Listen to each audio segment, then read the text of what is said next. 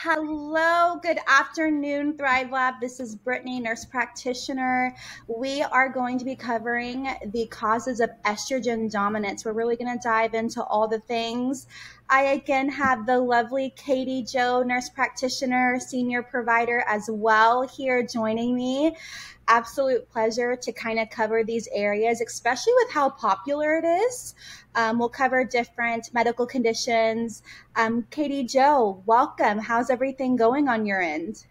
Oh, it's so good to be here. I want to point out that we're recording this in the summertime. So many of my clients today are saying, Katie Jo, I don't know if my hormones are changing or if it's because it's summertime and I'm hot. And that's one reason that we do want to reach out to someone like Thrive Lab, where we have experts.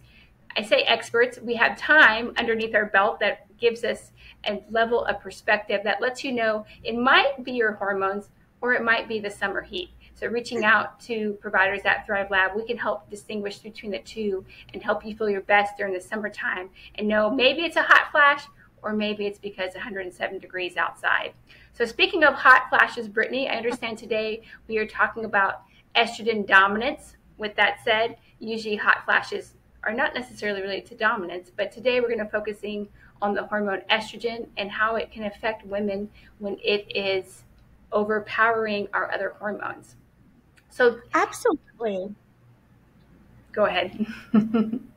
No, absolutely. I think that there's a lot of dominating effects with estrogen. I do like to kind of touch base on estrogen within itself. It's essential for women.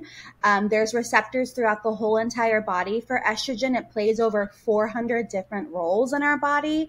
It has receptors in brain, bones, breasts, uterus, right? Muscles. And so it is a beautiful hormone, but with the dominating effect of it, it can cause lots of symptoms. And the goal is to review those with our patients and be sure that we can address that to make a better balance. I love the way you describe that, creating a better balance, because at certain times of a woman's cycle, and I say cycle to define that, that's from one bleed to another bleed, that full month cycle. We call that a lunar cycle. But there's also cycles, the seasons, summer, spring, fall, winter, where our cycles can change. And also cycles such as you're in your age of your life where you're primed for reproduction, for producing babies, and you might be in the other side of that where you are no longer in the baby reproduction mode and you'd rather sleep than think about making a baby. But we can change that for you if you like to get back into that prime vigor of baby fever. And estrogen is one of the hormones that actually causes the baby fever. I remember when I was younger and I had baby fever, and I didn't know it was because of my estrogen, but that's one of the hormones that makes you feel more flirtatious, more outgoing, more willing to try new things. And so with estrogen dominance, it actually is beneficial to have your estrogen dominating the first half of that monthly lunar cycle, from when you menstruate until about midpoint of your cycle, which is normally where you ovulate.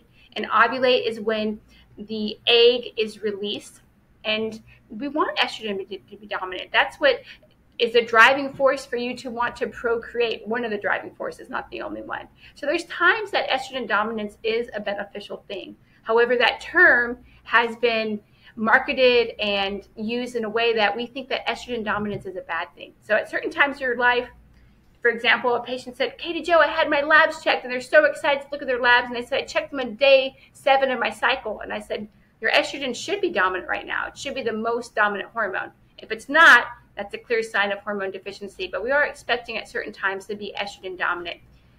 Another example I use, Brittany, is when I give the example when a young girl is starting to enter puberty, those changes. Well, estrogen is what causes the breast to grow and become full. So during perimenopause, if you notice your breasts are becoming deflated, I've had women tell me it's gravity. Well, we are working with gravity, but it also can be a physical sign that your estrogen stores are being depleted. That's estrogen depletion, not dominance. But estrogen dominance during the first part of the life will be causing those breasts to grow, causing hips to widen, causing that baby fever to happen. And we say estrogen, that's actually an umbrella term. And so there's 3 primary types of estrogen in the body. There's estriol, which is what we check in the labs. You may see that when you assess labs. There's estrone, and there's, what's the last one, Brittany? Help me out. Estriol, So estrone.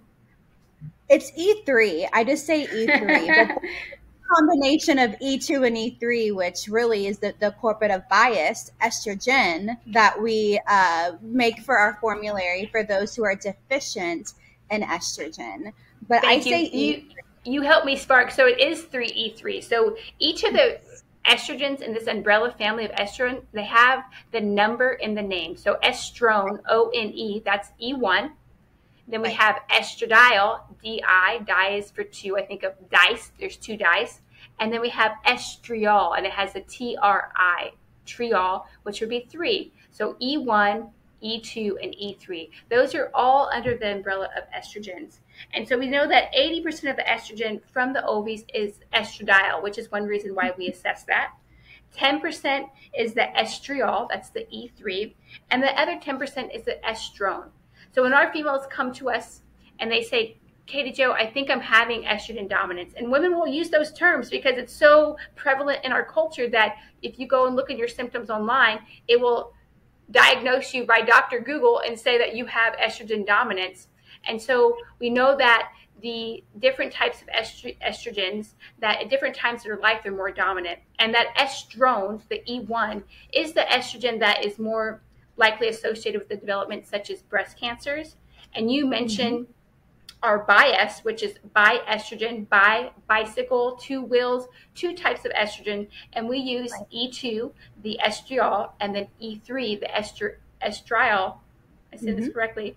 And those ones are actually known to be protective against cancers. So estrogen dominance, my whole point is that it's not always a bad thing. There's certain points of your life that you want to be estrogen dominant, but then we want to see if estrogen is overpowering. I give the example of going out on the dance floor for people that like to dance. Maybe you like to tango. Well, you know there has to be a good lead and there has to be a good follow. In our hormone cascade in our body, the lead is often estrogen, and then the follow, the partner, is progesterone. But if the lead is not directing the follow hormone very well, or if the follow hormone progesterone is not following the lead estrogen very well, that's when you have dancing partners that are stepping on each other's feet and you're no longer having fun on the dance floor. Right. So I do have a question, you, Brittany. Speaking about estrogen dominance, I talked about estrogen dominance that would be a part of the normal life cycle. What are times that you see estrogen dominance where it's no longer normal? We might call that abnormal. I often say hormone dysregulation, so it's not regular anymore. What are times or examples that you might see estrogen dominance and hormone dysregulation? You know, it's interesting. In a world where labs have such a voice, I get it with the clinical presentation of what my patients may appear as far as their medical history, their symptoms, and also sometimes appearance.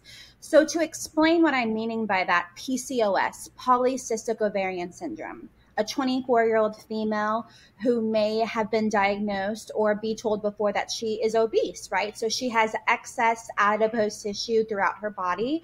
Her face appears to be a little bit more swollen. That is common for PCOS. But then also she develops some black facial hair on her chin.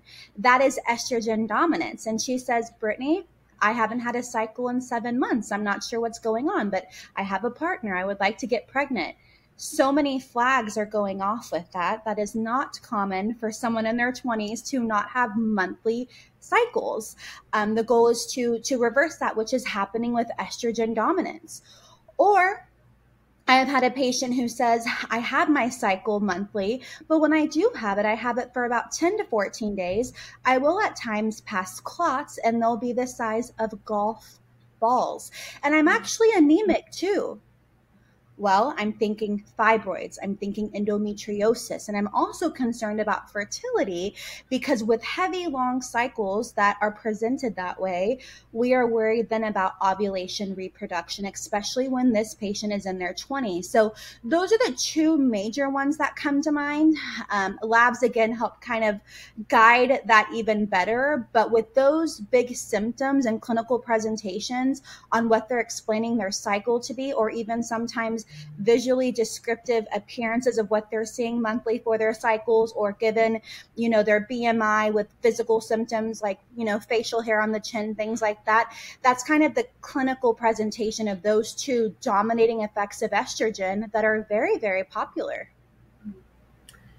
Thank you so much for sharing those stories. And, I've had clients as well, those heart-wrenching stories where they're in their reproductive prime, their estrogen is dominant, but it's dominating to the point where they're having excess estrogen exposure. And so those heavy, long periods.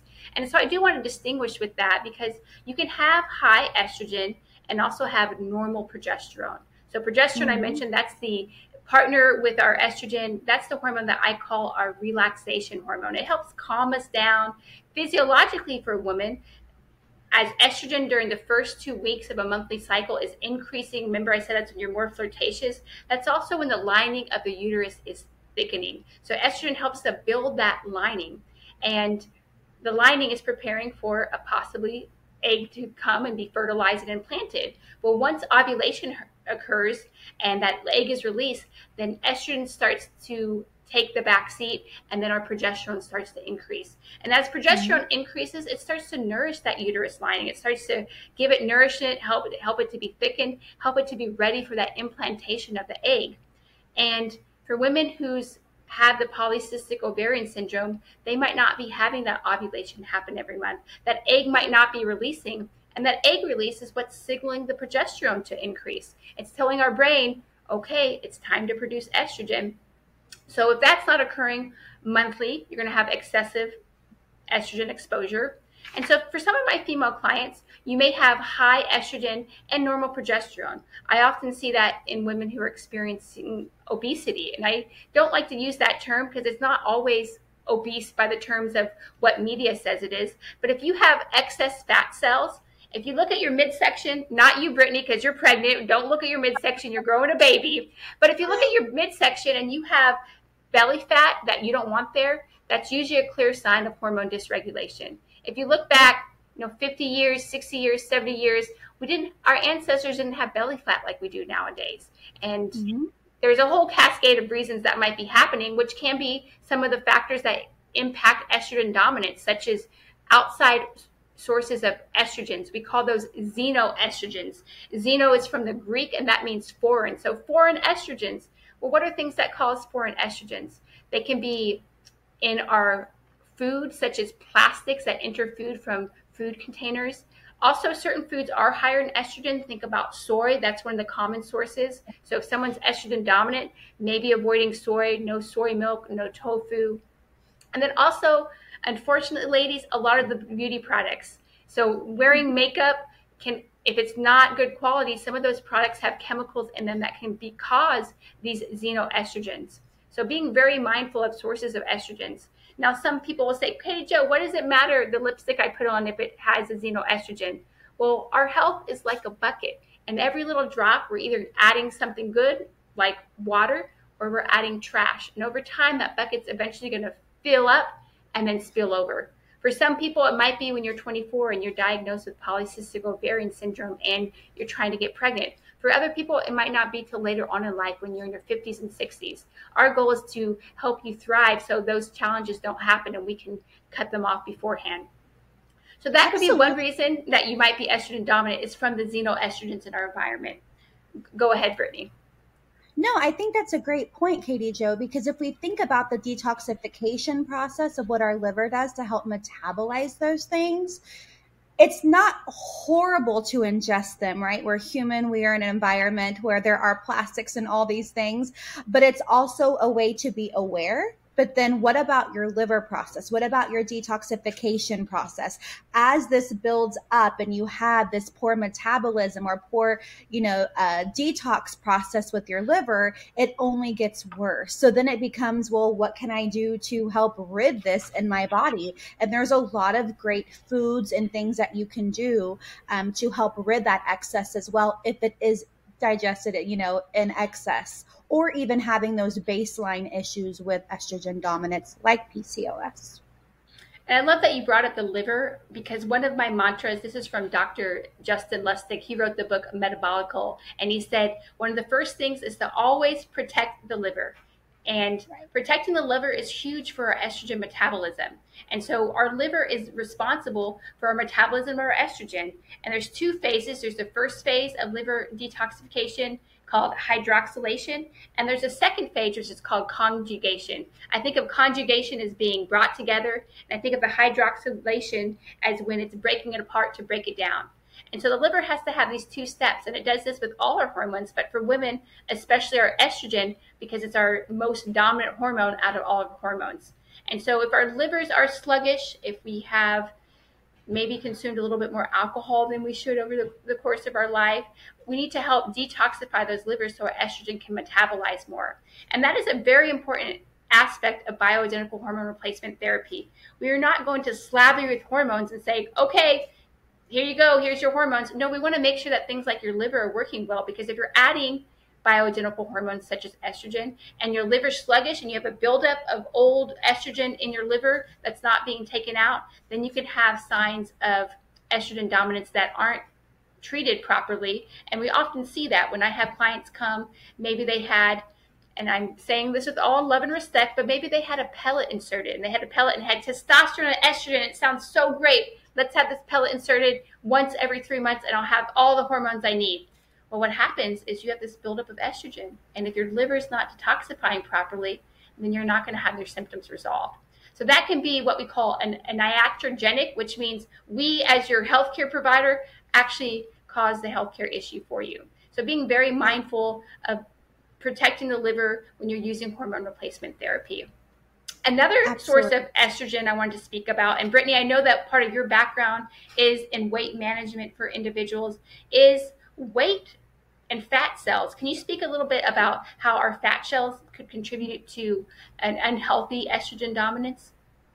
Absolutely. So if I am seeing a patient who is in menopause, who has not had a cycle in over a year, but her BMI, which is body mass index, is ideally greater than 28, which shows to be overweight, they have more adipose tissue or adipose excess. And so estrogen, although it is a beautiful hormone, it is stored. It is stored there for several years. So even though women are not having these cycles and they go, I'm in menopause, Brittany, I was told I need estrogen and I was taking this pellet of estrogen, all the things, but I'm having, hot flashes and night sweats with this estrogen. It's already because she's having more than what she needs. And so on a weight loss perspective, when it comes to even the opposite, patients who have had gastric bypass, which is really kind of rerouting the intestines to keep your stomach as big as almost a tablespoon.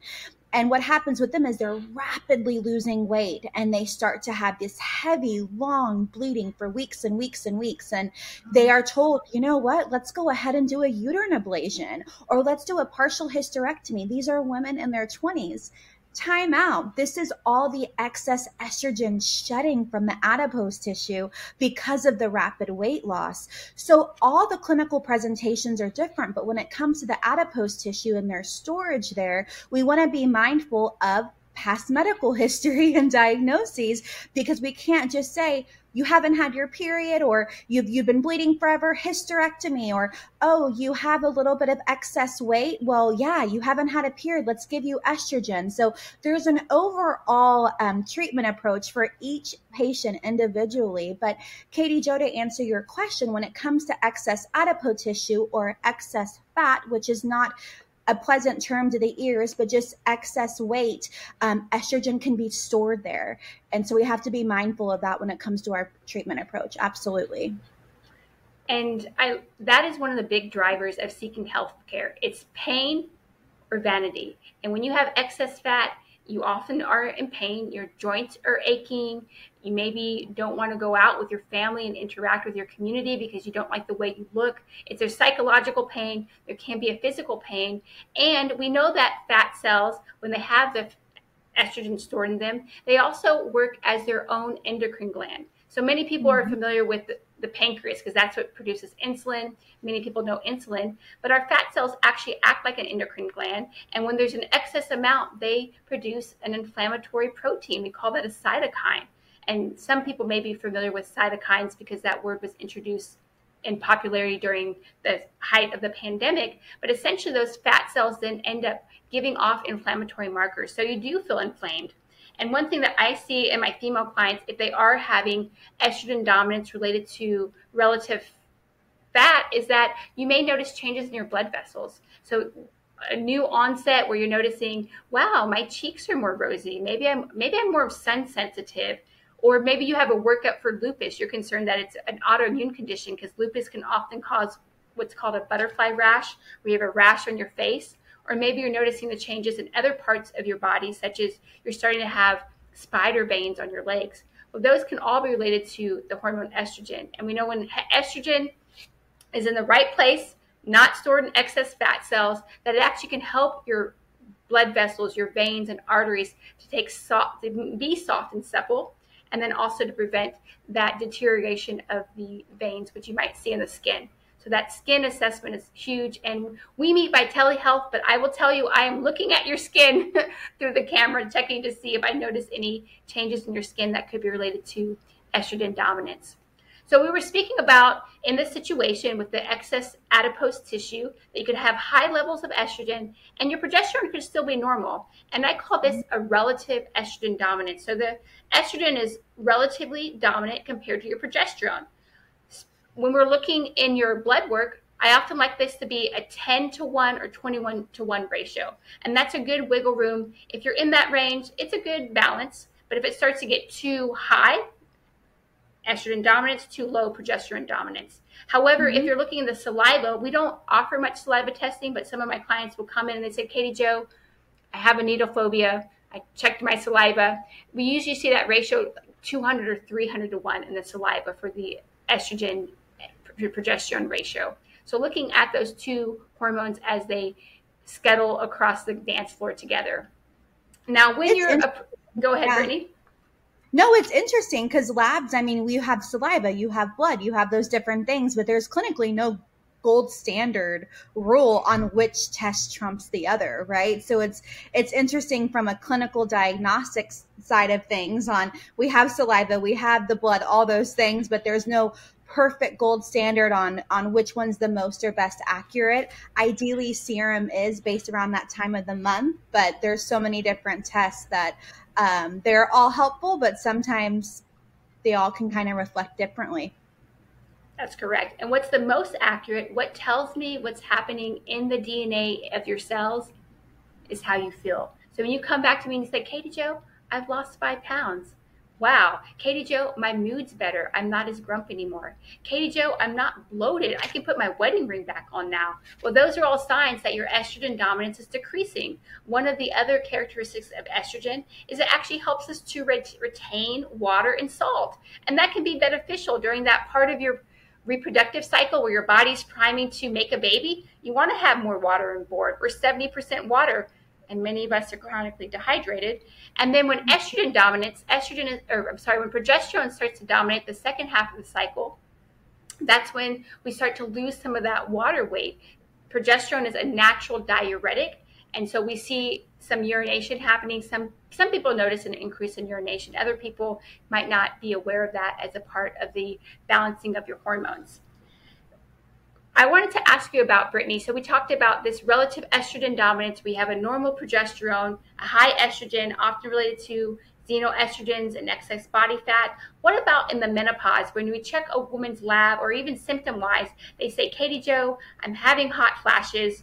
My vagina feels like the Sahara Desert, and I can't find my keys to save my life.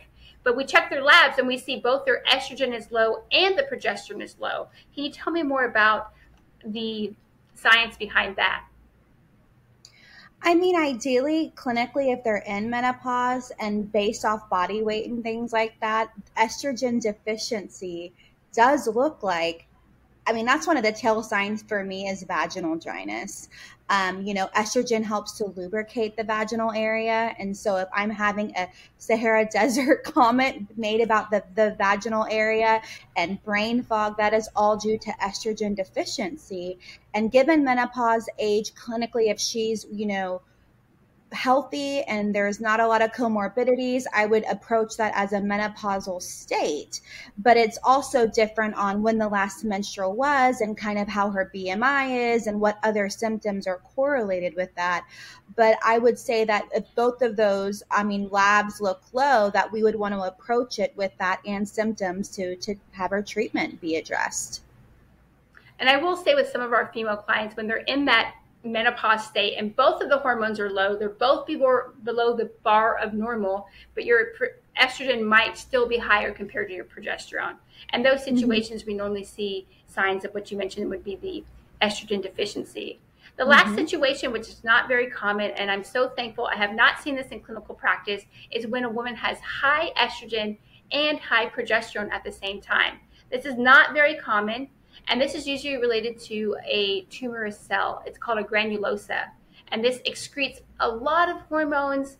It sometimes can be in breast cancer situations, so there's an excessive amount of hormones of both progesterone and estrogen.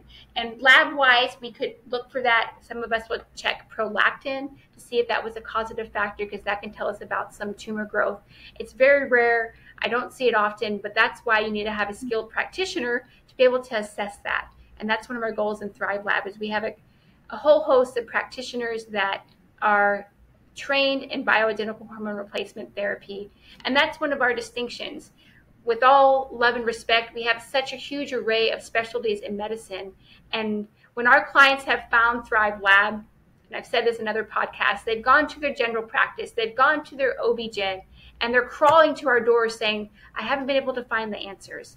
And so coming to Thrive Lab, we can help dig in deeper, as we're demonstrating today, on some of the answers of what you might be feeling and why. And the diagnostic tools, I've had so many of my clients tell me, Katie Jo, I was told I was normal, and you were able to compare my estrogen and progesterone and tell me, actually, you're not normal. You're estrogen dominant. This is not a normal ratio. So that's huge for the outcomes of our patients. One of the other hormones that we didn't speak about, because we're focusing on estrogen dominance, is testosterone. And testosterone is one of my favorite hormones. Can you tell me more, Brittany, about how testosterone may impact with a situation with estrogen dominance? How are these two hormones interconnected? When I talk to my patients, I kind of have a seesaw demonstration. Estrogen and testosterone are siblings. They really work hand in hand together, and they're both energizer hormones. So if I'm treating with estrogen, ideally it can convert into testosterone. It goes hand in hand. So it's very important to be mindful of the dosing of those, because they work together. If we go back to our patient with PCOS, ideally high estrogen and testosterone. That's why we have the facial hair and the acne and just kind of more of a higher weight as well because of those two. But when you have estrogen dominance, ideally sometimes clinically, they will have, higher testosterone as well, depending on the diagnosis.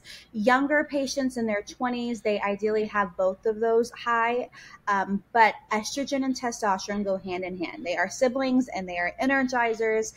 They are phenomenal for the body, but in excess, it can really be an issue, because it's really then on the other side of that seesaw, you have progesterone, right? And so then progesterone, you ideally will see a deficiency or an imbalance, and that can really cause high estrogen symptoms, which we want to avoid at all costs. Except during the first half of your cycle, when you want to be flirtatious and sexy and make a baby. Right. That is exactly right. I'm so glad that you brought up the polycystic ovarian syndrome again, because that is one of the situations. And I will give a shout out to Dr. Mark Hyman. If any of you follow him, he's a functional medicine doctor who's very popular. He actually wrote the foreword to our book, to our chief scientist, Dr. Nayan Patel. He has a book called The Glutathione Revolution, and Dr. Hyman wrote his forward note. So I do recommend that book for liver support. Glutathione is one of the major oxidative antioxidants for the liver, speaking back to the phase 1 and phase 2 liver detoxification.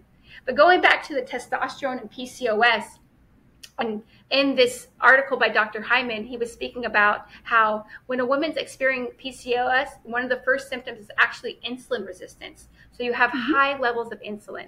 Insulin, we don't want it to be hanging out in the bloodstream. We want it to shuttle the nutrients in the bloodstream and then to dissolve. But when it's there for a long period of time, it actually ends up bathing our ovaries in insulin. So our ovaries are in an insulin bath, and the ovaries are saying, this is not fun. This is not a fun bath. Maybe it's tepid and the water's dirty. And what happens when the ovaries are bathed in this insulin for a long period of time, then you start producing high levels of testosterone. So there's a masculizing effect. You mentioned the hair growth in the chin, but for some women, it may be acne on your face. You can start having thin hair. It affects your self-esteem. And you may, ironically, I see many women that are having these high masculine symptoms also will have their libido in the toilet. So you're more masculine, but you don't get the benefit of having a high libido, which is often associated with males. Your libido's in the toilet. And so with these high testosterone levels, your body actually makes your estrogen based on the amount of testosterone you have. And so that's why with our male clients, when we are replacing with testosterone replacement therapy, we are mindful that your body's going to convert that testosterone to estrogen. We want to make sure that's happening at a balanced level, because if you're a man and your estrogen becomes too high, that's not beneficial. It becomes more feminizing. But for our female clients with PCOS, that high estrogen then can cause what you mentioned, those long cycles where you're bleeding for 2 weeks at a time. You're becoming anemic. You're fatigued. You can't go to work like you used to. You can't think clearly because you have low oxygen from all the blood loss. So in bioidentical hormone replacement therapy, there's so many interconnected pieces with all the body systems. It's not just the ovaries. It's not just the uterus.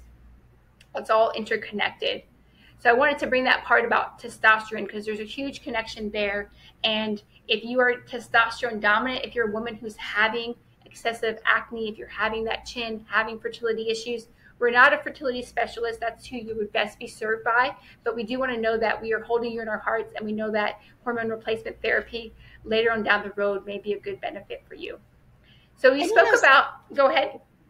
Speaking on the point of having the dominating effects of testosterone, there are two medications that come to mind, like PCOS. Ideally, with PCOS, you will have your primary care provider possibly prescribe metformin. Metformin is a first-line medication that can help with weight loss clinically because it increases leptin, which makes you feel fuller longer, and it is an approach for medical weight loss. But on the treatment of PCOS, they will give it to patients at first line for insulin resistance.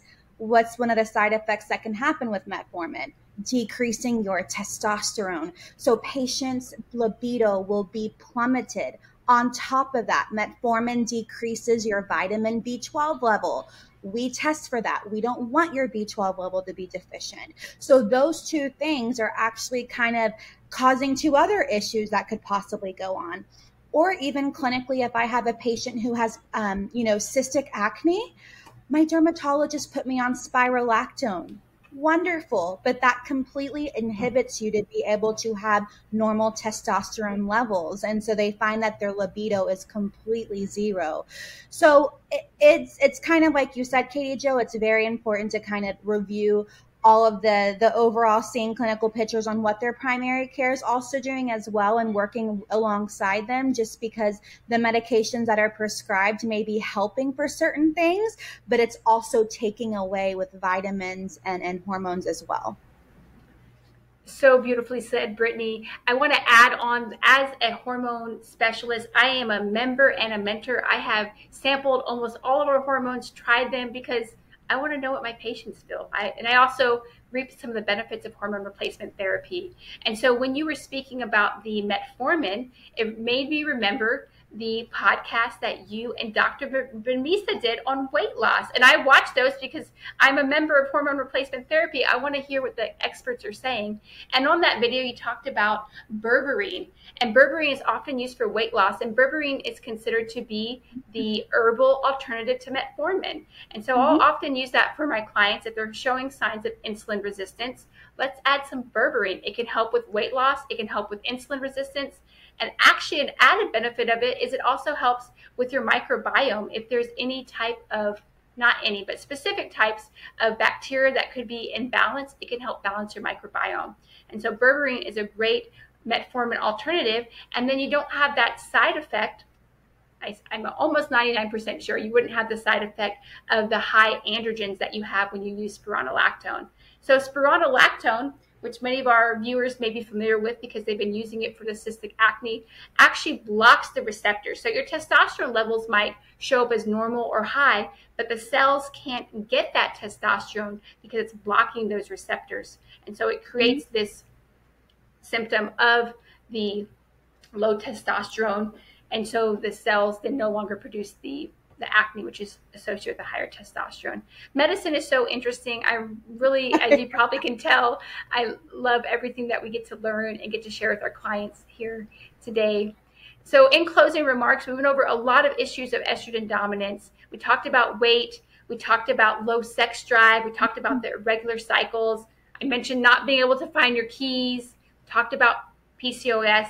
A few topics that we still have yet to cover. One would be fatigue and sleep issues. So in your cases with estrogen dominance, Brittany, how does that show up for you with fatigue and insomnia? What do your clients tell you? Honestly, they can't sleep at night and they have no energy. And ideally, it can be related to their heavy menstruation, where they're possibly anemic. But also, too, it's interesting when you have women in their 20s and early 30s saying, I'm having hot flashes and night sweats and my period's irregular. I think I'm in menopause. Those are their clinical, findings from Google. And I'm thinking, well, not at all. Let's kind of back up here a little bit. It can also reflect the side effects of estrogen deficiency. And so when you're hormonally not well balanced, the first red flag is, how are you sleeping? And it's, I can't sleep at all. I have insomnia. I'm just so tired. Well, it's a domino effect. If you're not sleeping well, you're going to feel tired because you're not really rested. And like I've mentioned before in previous webinars, at night is when those dumpster trucks come and they take what we don't need and rid our bodies of it. And that's the beautiful aspect of sleep. So it's really a domino effect in what it does. But those two go hand in hand. And it's really important that we address that, because then the rest of it kind of sets the foundation for treatment. I like that you use that analogy. At night is when the dump trucks come to take out the trash. And so Right. many of my female clients will tell me, Katie Jo, I wake up every night between 2 and 4 in the morning. I can't go back to sleep. I have to get up at 6. So I finally fall back asleep at 5. And then when I wake up at 6:30 after I've snoozed my alarm clock 5 times, I'm exhausted. First thing is because you're waking up in between a complete sleep cycle, so you're going to be exhausted. But those dump trucks between 2 and 4 a.m. is when your liver is wanting to detoxify. So going back to that estrogen dominance and the excess amount of estrogens in the liver. So if you're having those nighttime waking, if you're not yet a part of Thrive Lab, protecting the liver, and these are not popular topics, but decreasing alcohol or stopping it, and then caffeine as well. Caffeine can be one of the liver activators. Switching to a decaf, maybe a half calf, can be helpful for some women. And so many of my clients will tell me, Katie Jo, on the days I drink alcohol, I'm up from 2 and 4 in the morning.